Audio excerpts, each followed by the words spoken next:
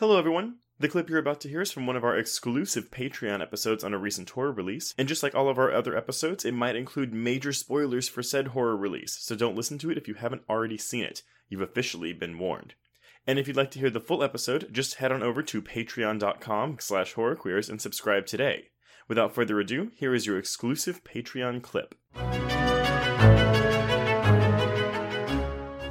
Well, I'm curious, and I don't want to, take us too far down the garden path here, but would you consider this film campy? Because, we often equate a certain comedic sensibility with camp, although it's not always, a necessity. But this movie does have that sort of larger-than-life, not based in reality element. Do you think it steps into camp at all? I would argue in the sense of poor taste, maybe, but not in that kind of like naive badness that I think accompanies another segment of that camp factor. Does that make sense? I think so. Yeah. Yeah, like some of the things that happen in here are ridiculous, but particularly the way the film treats it. Like I'm thinking even what happens with the corpse when it begins crawling around the morgue.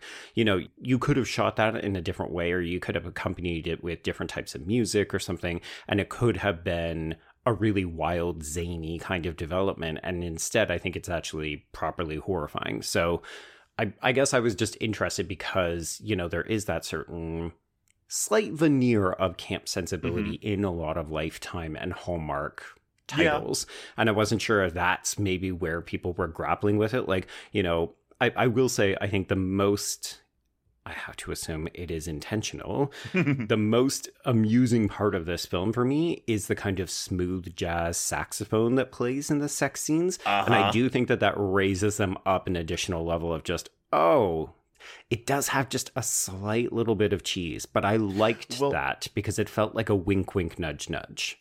I'm glad you mentioned the saxophone score, though, because the composer for this, Steve Moore, is the same guy that composed Joe Lynch's Mayhem. And when Joe Lynch told him, hey, I'm doing this movie, this guy was like, oh my God, can I please do the score? But Joe Lynch was like, your style isn't really what we're going for, like, with this movie. And he was like, hey, can you please, let me take a crack at it. And he sent him a couple tracks, and he was like, where did this come from? Because I guess this guy's in a band named Zombie. It's not their type of music. Right.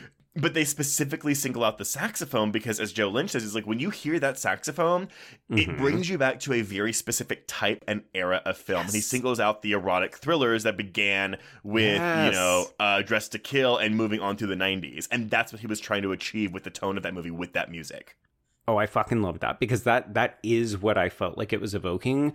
And as I said, I had to assume that it was purposeful, but I do think that people are misreading it. Like they think that it's a mistake or that it's taking away from the film. Yeah. And to me, that actually elevates it because it feels like a sense of playful knowingness.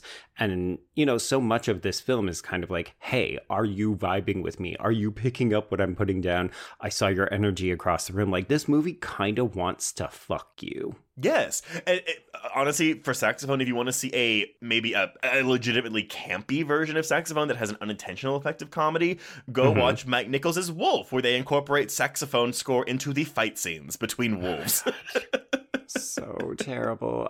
Here I thought you were going to say The Room, but yes, we can also go with Wolf. Well, The Room, okay, that is camp. The Room is camp. Full on camp. Yes, 100%.